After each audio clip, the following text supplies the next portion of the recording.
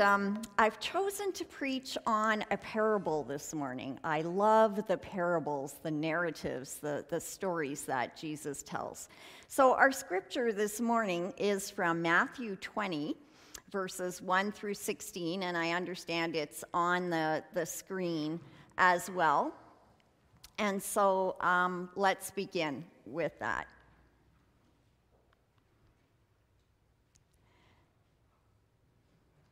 That is not the right scripture. Okay. Those are the slides you have. I don't blame you. I will grab a Bible and read that instead.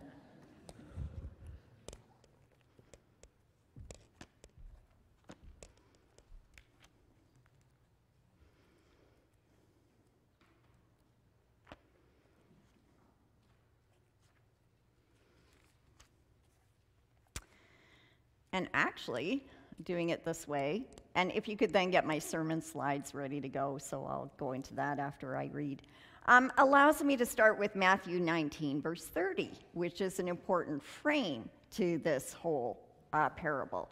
Because there it says, Jesus is speaking to his disciples after an encounter with someone.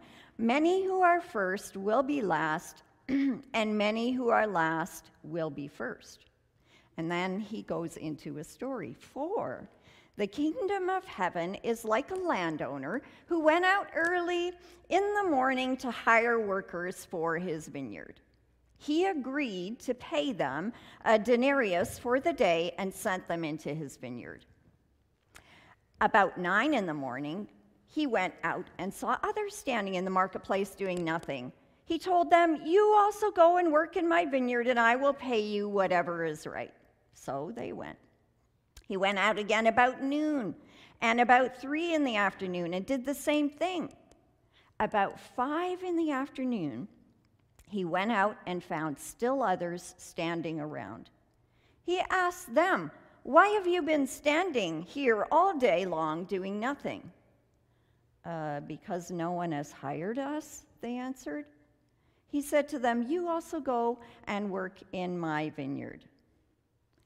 When evening came, the owner of the vineyard said to his foreman, "Call the workers and pay them their wages, beginning with the last ones hired and going on to the first."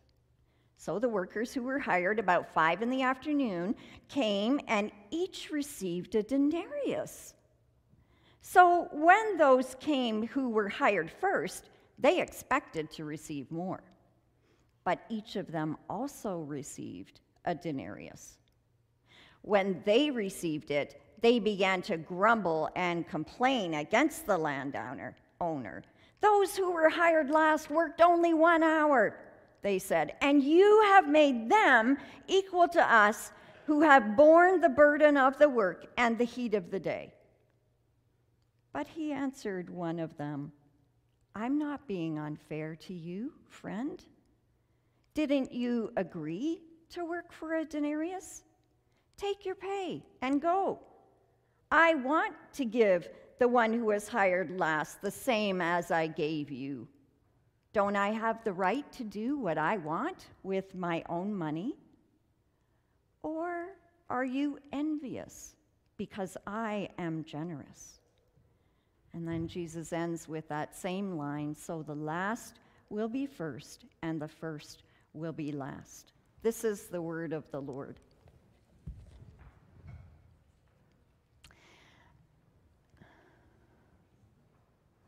Now, can I have my sermon slides, please? Oh, okay. All right. Well, some things in life just aren't fair, are they? That was an appropriate line. When you work so hard and set things up and then they don't work. But I give you, for example, lineups. Maybe Costco lineups on a long weekend are your downfall.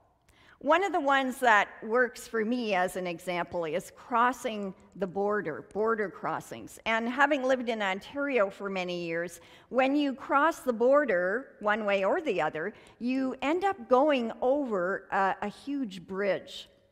And as you're coming down the height of the bridge, you start kind of slowing down because what you're doing is scoping it out, right? So there's the border crossings. You're trying to count how many gates are open, which line looks the longest, which should I go over to this side or to this side? Where am I going to get the best route to get across the border in the least amount of time possible?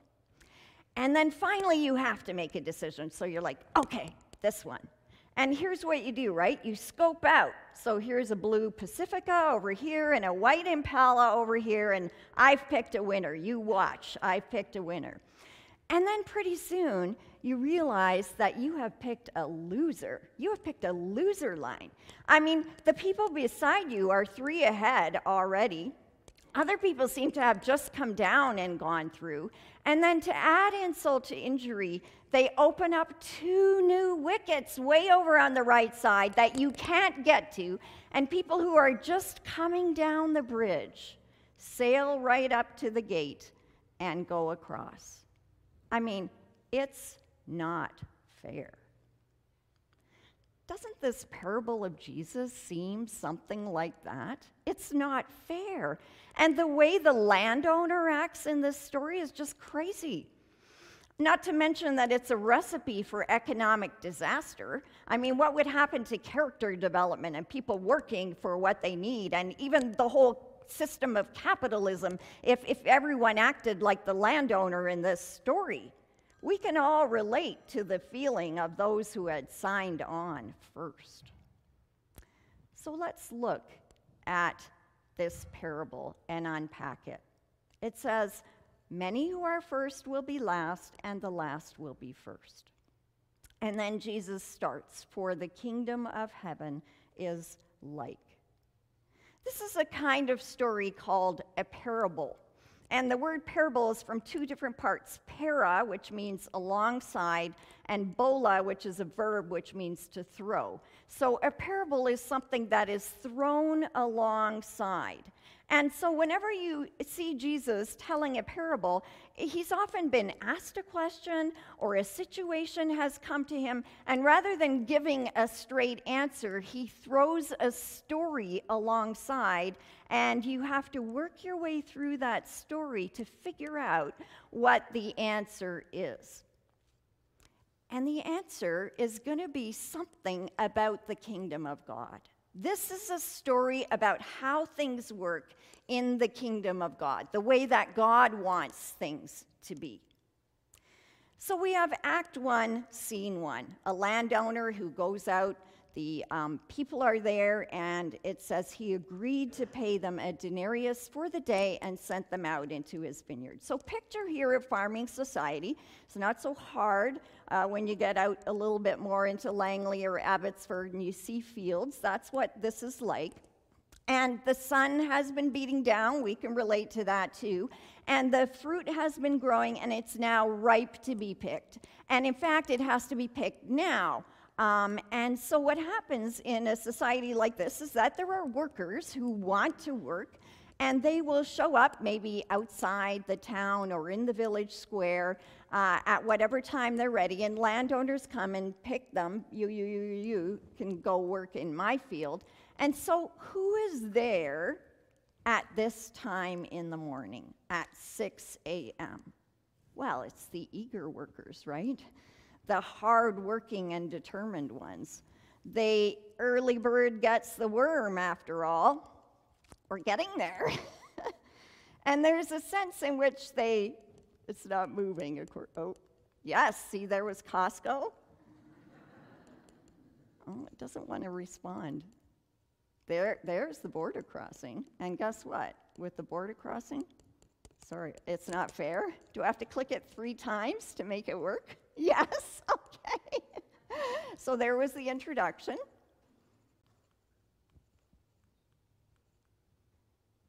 Yes. Okay.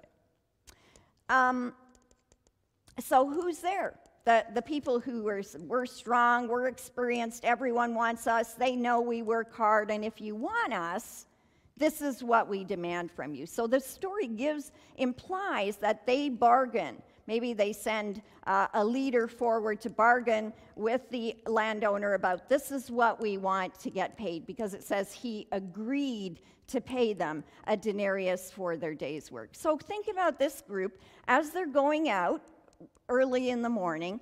How are they feeling? They're happy. They're satisfied. They bargained and they got what they wanted. They're going out to work. They know it's going to be hard and long and hot, but hey, they know what they're making for the day. They know what they're worth, and fair is fair. Well, then the landowner goes out again and sees more people.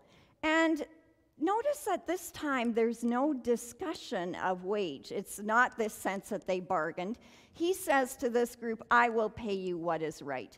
And they agree to live by the landowner's word. Okay, they trust him. They know they're not worth what those earlier people got. And they're willing to rely on the landowner's judgment. And this scene repeats itself at the 3rd hour, the 6th hour, the 9th hour. There's still people hanging around. And then scene 3. So finally he goes out in the 11th hour also, which is 5 in the afternoon, just before closing. Now I ask you, what kind of people are hanging out in the village square wanting to be hired at 5 o'clock in the afternoon? Where are all the good workers? Well, they've all been taken, right? And they're gone. So who's sitting there in the village square? The ones who, as they used to say, have an L in the middle of their forehead. They're leftover. They're losers. Nobody wants them. They may as well be wearing a sign, I'm no good. Nobody wants me, because they're still there at the end of the day, and nobody has picked them. And so he does pick them. He picks them as well. And off they go to work in the vineyard also. And then we get Act 2 in this story. Come on, Act 2. Can you switch it for me? Yes, thank you. So now it is evening. And the workers are finished. I've done this, probably some of you have too. I've done like strawberry picking as a teenager. And at the end of the day, you come back in, and in those days you had a little card and it got clicked every time you brought in a crate or whatever, and you'd get paid according to how much was on your card. But in this case, the payment is a little different. But the landowner does an unusual thing. He calls them up in reverse order. Now, that's not normal, right? And in fact, a way to understand a parable is to look at the unusual details in it. They're the ones that give you clues to how to understand what's going on here. So he calls them up in reverse order. That doesn't make any sense either. But then you think, oh, maybe it's because he wants to make an example of those leftovers who only worked an hour. So he's gonna ball them out, not at the end of the line when everyone else is gone, but he's gonna shame them in front of everyone else. That's probably what he's doing. Next slide. So then, those who worked last come up first. And he tells them to stretch out their hand, and what does he put in it? A whole denarius, a whole day's wage. Can you believe it? A full day's wage? I imagine them coming up one at a time. The first one, he looks at it. He looks up at the master. The master nods. His friend comes up and gets one. They look at each other. They look at the master. He smiles and nods. They begin to understand that this is for real, and they begin hooping and hollering and running home filled with joy, because look at what the landowner has given them. And every subsequent group comes up and they all get a denarius, and they are all overjoyed. They got more than they had ever hoped for or expected. Certainly more than they were worth if it depended on those others. So there's joy in the payment line of the master that day. Joy in the village until, next slide, the first group comes forward to receive their payment last. What happens then? So when those who were hired first, they expected to receive more. But each of them also received a denarius. They expected to receive more. Why? Because the landowner had promised them more? Because that's the deal they had struck together?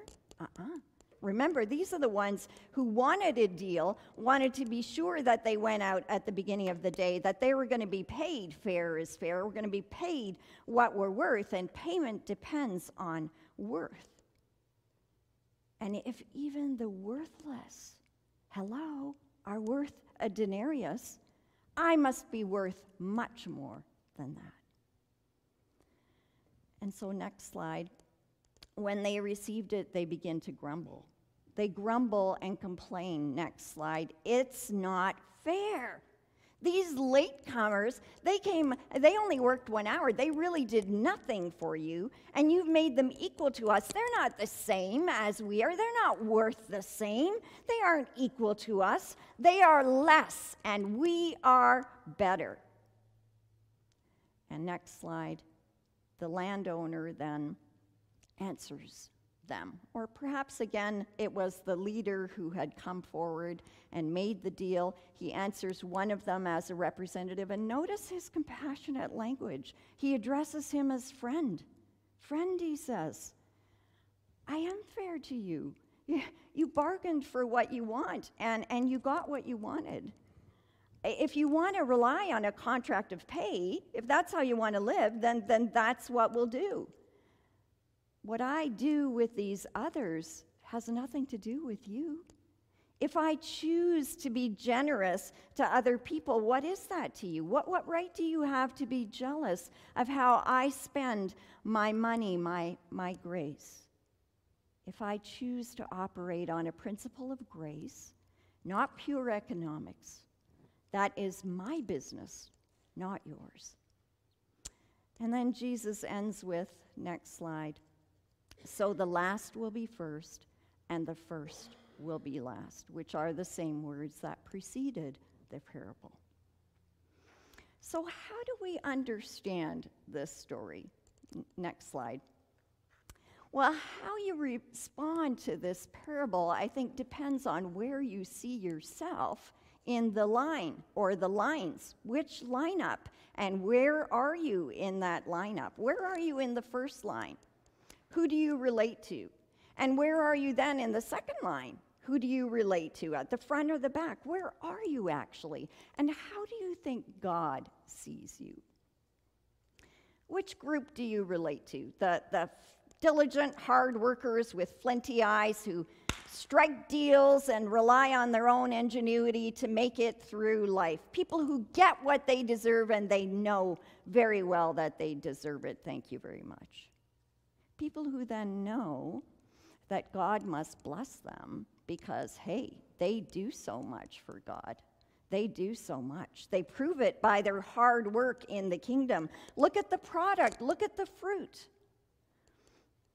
Or can you relate to the worthless, undeserving ones who are left over, who know they are messed up, who come expecting very little, if not a scolding or nothing, and so are surprised by grace, by the generosity of a boss, a God who is not simply fair, but generous, way beyond fairness. You know, maybe you grew up in a family where you were a good boy or girl if you lived by all the rules and did everything on time as was needed. You got praise and affection, but if you misbehaved, you were a bad boy or a bad girl, and it was pretty obvious. Well, I was often a bad girl at home, which is a bit surprising because my household I had 3 brothers at the time, but I was the one who acted out. But I learned at school that you could get lots of praise and affection and approval by doing well, by getting the answers right, by being smart. And I have to say, I learned that at church too. That there were certain clear ways that you could win approval and be thought a model Christian. And I remember clearly the time, I was already in my 30s, when that changed for me. When I was at a conference, can we have the next slide? And a speaker said, God can't love you any more than he already does. And God can't love you any less than he already does. And I had this thing rise up in me. I thought, what? Yes, he can. Yes, he can. Yes, God can love me more. If I do more and better and stupendous things for God, then he's going to love me more. And then the speaker repeated it. Listen to me. God can't love you any more than he already does. And God can't love you any less than he already does. And suddenly I saw that I was one of those diligent, flinty-eyed types who strike bargains with God and know that they get what they deserve, thank you very much. One of the ones who think they're worthy, who live by works, by doing and earning. I needed to repent. I needed to see myself at a different place in each line, to know that I am instead in the group of those who know that whatever we do ourselves, that's not what gets us grace. It can't cover our sin. It cannot save us. For that we need Jesus. For that we need grace, pure and simple, much more than we could ever work for, and so much more than we deserve. You see, the kingdom of heaven is not like the kingdom of earth. The kingdom of heaven relies on economies of grace, you could say, not fairness. And guess what? Next slide. Grace is not fair, and that is our good news. Grace is not fair. All those who are in the kingdom of God get not what they deserve, but what the generous owner chooses to give. I ask you, which ones do you think are rejoicing at the end of the day? Which ones are holding parties for friends and family that night? Whose mouths are filled with laughter? It's the undeserving ones and the ones who know they are undeserving. They are the ones who live in joy. And if God so loves us by grace, so sees us through grace and relates to us always through the lens of grace, shouldn't we likewise treat each other, extend grace to each other, be hospitable to each other? And so I think this parable asks us to look at ourselves and question, do we live out of that joy? Do we see ourselves as those who are living by grace that God generously gives to us? And do we see others through the lens of their works or through a lens of grace? Because sisters and brothers, the good news of the gospel is that grace is not fair. And for that we give thanks and live in joy. And we also live to follow God's example. And if we could have the next slide, I've also pasted in some scripture that we could say responsibly from Ephesians 5. So if you could read the bolded part. Follow God's example, therefore, as dearly loved children.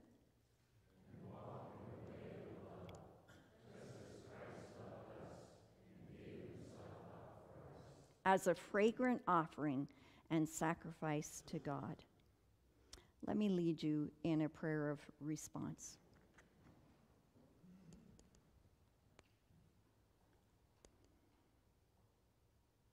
God, we stand amazed by your grace. And when we look at perhaps how we present ourselves in church, we might try to present our best side. But you know our hearts as well. And as we have already confessed and sung and prayed, you know that we are broken and that we cannot measure up to your perfect law. And yet, God, you pour out your grace on us. Forgive us for ever thinking that we work to receive it, that we have your favor because we are exemplars of living in your kingdom. And teach us to have the kind of joy of those who know that whatever we receive from you is not deserved, but is by grace through the blood of Jesus and by the power of the Holy Spirit. And it's in the mighty name of Jesus that we pray and offer ourselves back to your service. And all God's people say, amen.